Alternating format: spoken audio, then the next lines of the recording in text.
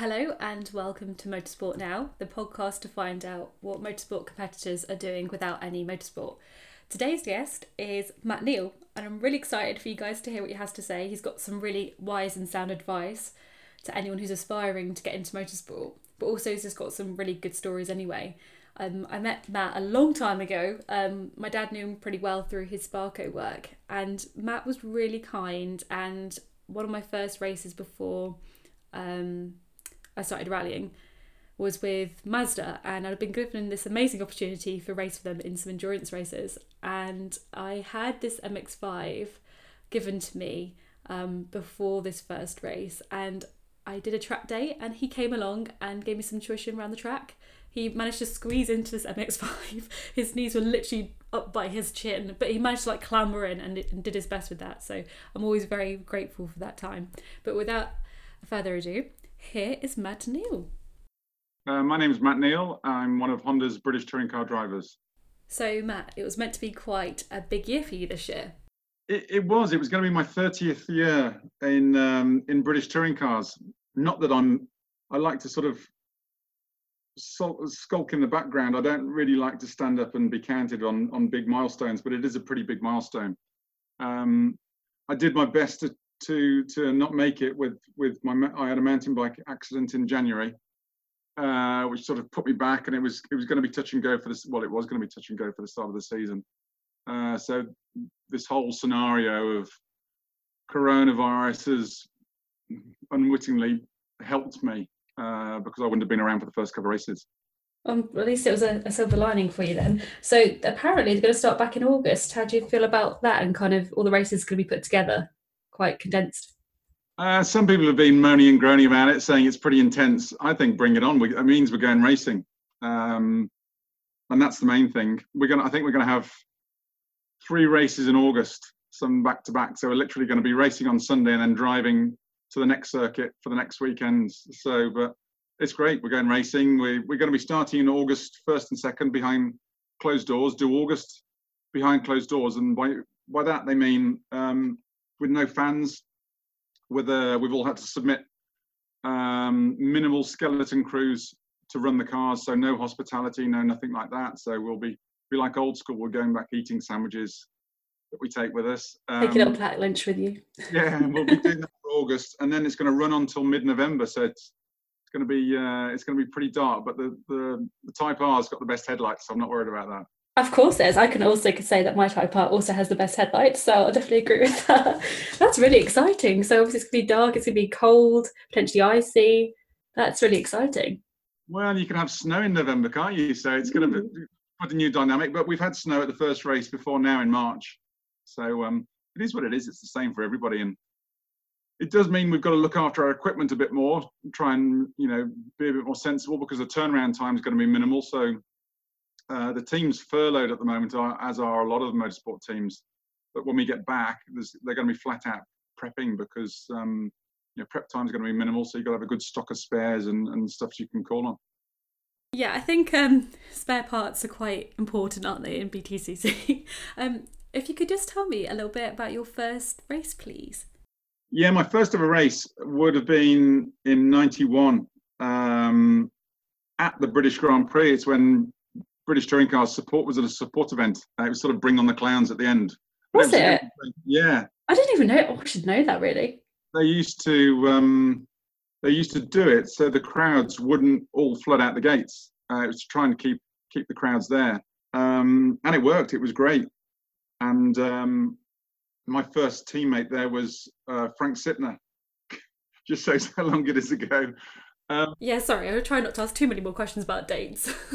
Yeah, it was July '91, and I was racing in the British Saloon Car Championship at that point, which is the Group N, which doesn't exist anymore. It's like more of a production championship. And I got off a one-off drive. We got some sponsorship together. We begged and borrowed and got a bit of sponsorship together, and got an E30 M3. And it was really surreal. It was great. I don't know whether I had any testing or anything like that, but you just rocked up. You just went straight there. Yeah, it's great. I loved it. No way. A bit intimidating. First time I'd driven in front of that sort of crowds. and to look around, and all the crowds used to stay there for the Grand Prix for the touring car race, and it was pretty mega. That's really exciting. Can you remember being super nervous? And I was very conscious of the crowds. I don't think I didn't want to upset the apple cart or do anything wrong, because all the big names were there: Franz Sickner, James Weaver, Steve Soper, Andy Rouse, John Clenland. All my heroes. So it was pretty surreal to be. And I never thought I wasn't a kid that, if you turn back the clock, that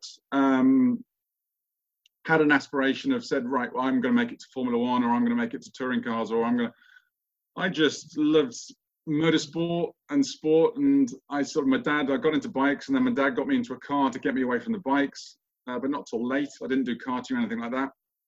And then I didn't set my goal of getting somewhere. I just tried to do the best I could and enjoy the moments wherever I was. And then I ended up in touring cars. And here I still am 30 years later.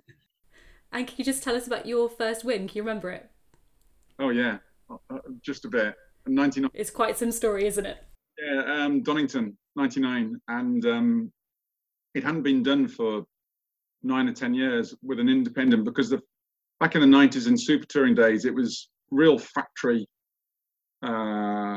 run championship. By factory, I mean the car manufacturers. And as a little privateer independent team, you weren't allowed the same engines, the same tyres. So it was a real David and Goliath thing. And we won at the opening round of 1999. But Alan Gow, who's like the Bernie Ecclestone of touring cars, he put up a big prize fund for anybody to do this, because it hadn't been done for so long, of £250,000. And we went and did it at the first race. What he did is he insured against it. So it didn't, unfortunately, I'd like to say it all came out of Gow's pocket, but it didn't. It came out of the insurance pocket. But what he failed to tell the insurance when he took it out was that he changed the regs over the winter of 98. So that was the first race ever we ran with the same tyres as the factory cars, and we won it. So that was a pretty good day. Hey, go for it. That's awesome. What a great story. I like that. And obviously your sons are racing now, aren't they? How do you feel about that? Yeah, I'm great. I mean, just I've been in motorsport, and people have said, have you kept old cars? And I said no, because we haven't been able to afford to. Unfortunately, we've had to sell them to move on to the next one, and we worked on raising the sponsorship and making it pay for the sponsors and work for the sponsors, and we're like that. We haven't got super rich out of it. It's been more of a lifestyle thing, and we've had a great ride. But it's the same. It means I haven't earned, a small mint to pay for my sons to start racing, and it's to start again. So we do a bit, we try a bit, and we're trying to be a bit realistic, and I'm trying to give them a good experience. And I said to them along the way, I want them to do it and I want them to make it, but I want them to enjoy it, because when you do it for a living, it actually takes the enjoyment out of it, because there's a lot of pressure involved to perform, because there's a lot of people who want your job and are prepared to do it cheaper or whatever. So it becomes a bit more cutthroat. So I want them to enjoy the experience, because the sport is a phenomenal sport.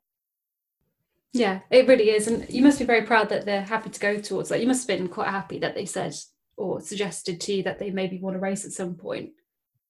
Well, they didn't start with, and then they've sort of got into it. When they got the car licenses, they got into it. I mean, one thing I miss, and I really badgered my dad, I wanted to do a race with my dad, either against him or with him as a teammate, and he'd never do it.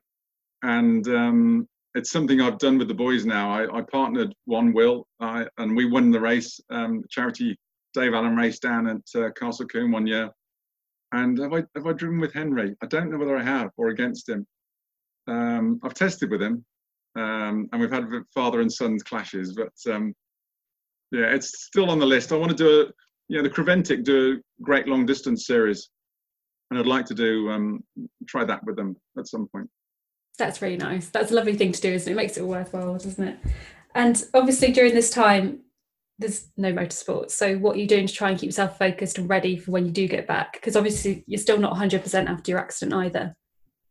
Well, normally I have to go on a big pre-season diet, and I train all year round anyway. I'm lucky I've built a gym at home and everything.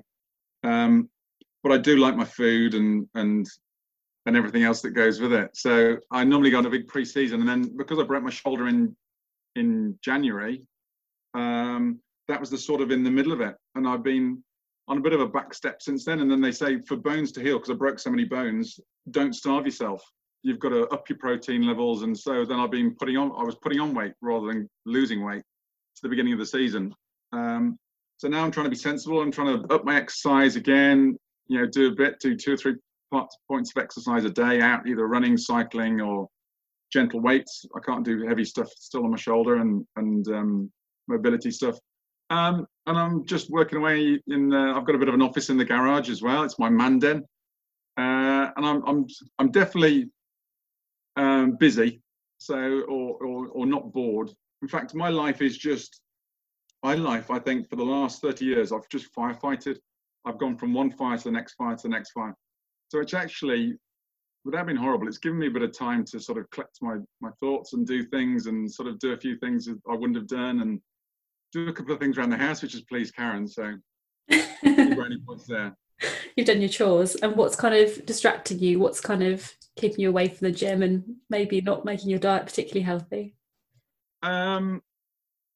No, I think what's distracted me is a little bit of worry of where we are going to be coming out of this, because it's, the coronavirus is one thing, the economy is going to be a completely different thing when we come out of it. And, we're reliant on sponsorship and people doing well. And that's, we've already had them asking questions. So that gives you a few sleepless nights, because you've got to think what happens not this year, but the next year and the following year afterwards. Because with the business, and then I'm involved with Rimstock, the wheel business, and they've got a similar scenario. There's some people being furloughed in the foundry, and they've actually quite enjoyed their life at home, so they don't want to come back. When now they're talking about coming back. So it's going to change what we do and how we do it immensely amongst a lot of people. You touched on this in another podcast I did. I forget who I spoke to about it, but we do wonder how many people would come back into the sport potentially, because when you are at home, you do find, actually, I do like actually spending time with my family, or I forgot I liked, music, or, this is the career I want to take now. And motorsport is a pretty heavy going career to take, isn't it? So yeah, that is really interesting. Yeah, we went, we at Dynamics, which is the race team, we've probably lost, over the last 10 years, we've lost a dozen people to Formula One teams. And out of that dozen people, probably 9 have come back. Not to us, but to national sport, because they just can't take it. Because we all have this goal of, we all want a big garden, but suddenly when you've got a big garden, you've got to maintain it. And it's not fun. Like we all have aspirations, they would, to get to Formula One, and the money and the travel and everything.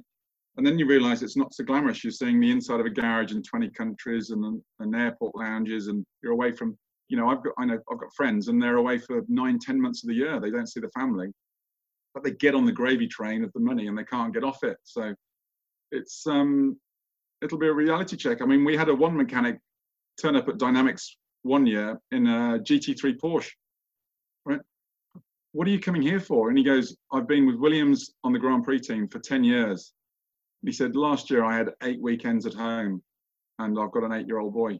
He said, so I've got to get real. I want to see my lad grow up. So he said, that's why I want a proper job. Well, if you can count it as a proper job. Yeah, it does look very glamorous from the outside, and then when you dig deeper, they do say it's very much a single person's job to be a Formula One mechanic. That's insane. And just in terms of, so you kind of led us to this really. So what advice would you give to anyone coming into motorsport as a competitor, or obviously you see from a business point of view as well? What kind of things would you like to pass on? What wise words would you give? The one I've tried to give youngsters is always have an exit strategy, because if there's 35,000 license holders in the UK, there's less than 100 making money out of it. And there's less than half a dozen making decent money out of it. The rest of us are just bumbling along, making a nice lifestyle, but there's a lot in there. And whether you make it or not can be down to your talent, but a lot of it's down to luck. Right deal, right time, right place, falling into your lap, right phone call, whatever. So there's a lot of good drivers who do everything, tick every box, train hard, work hard, and they don't make it just just by bad luck. So then you need a good exit strategy. So I always say to youngsters, you need a good education. One, so you've got a good exit strategy, and two, because it makes you a brighter, more rounded person for either the engineering side or conversing with engineers, understanding the mechanics of the car and all the rest of it. And then it's just, you've got to give it everything. You can't go in half-hearted. It's got to be a life and soul thing. It is a lifestyle thing.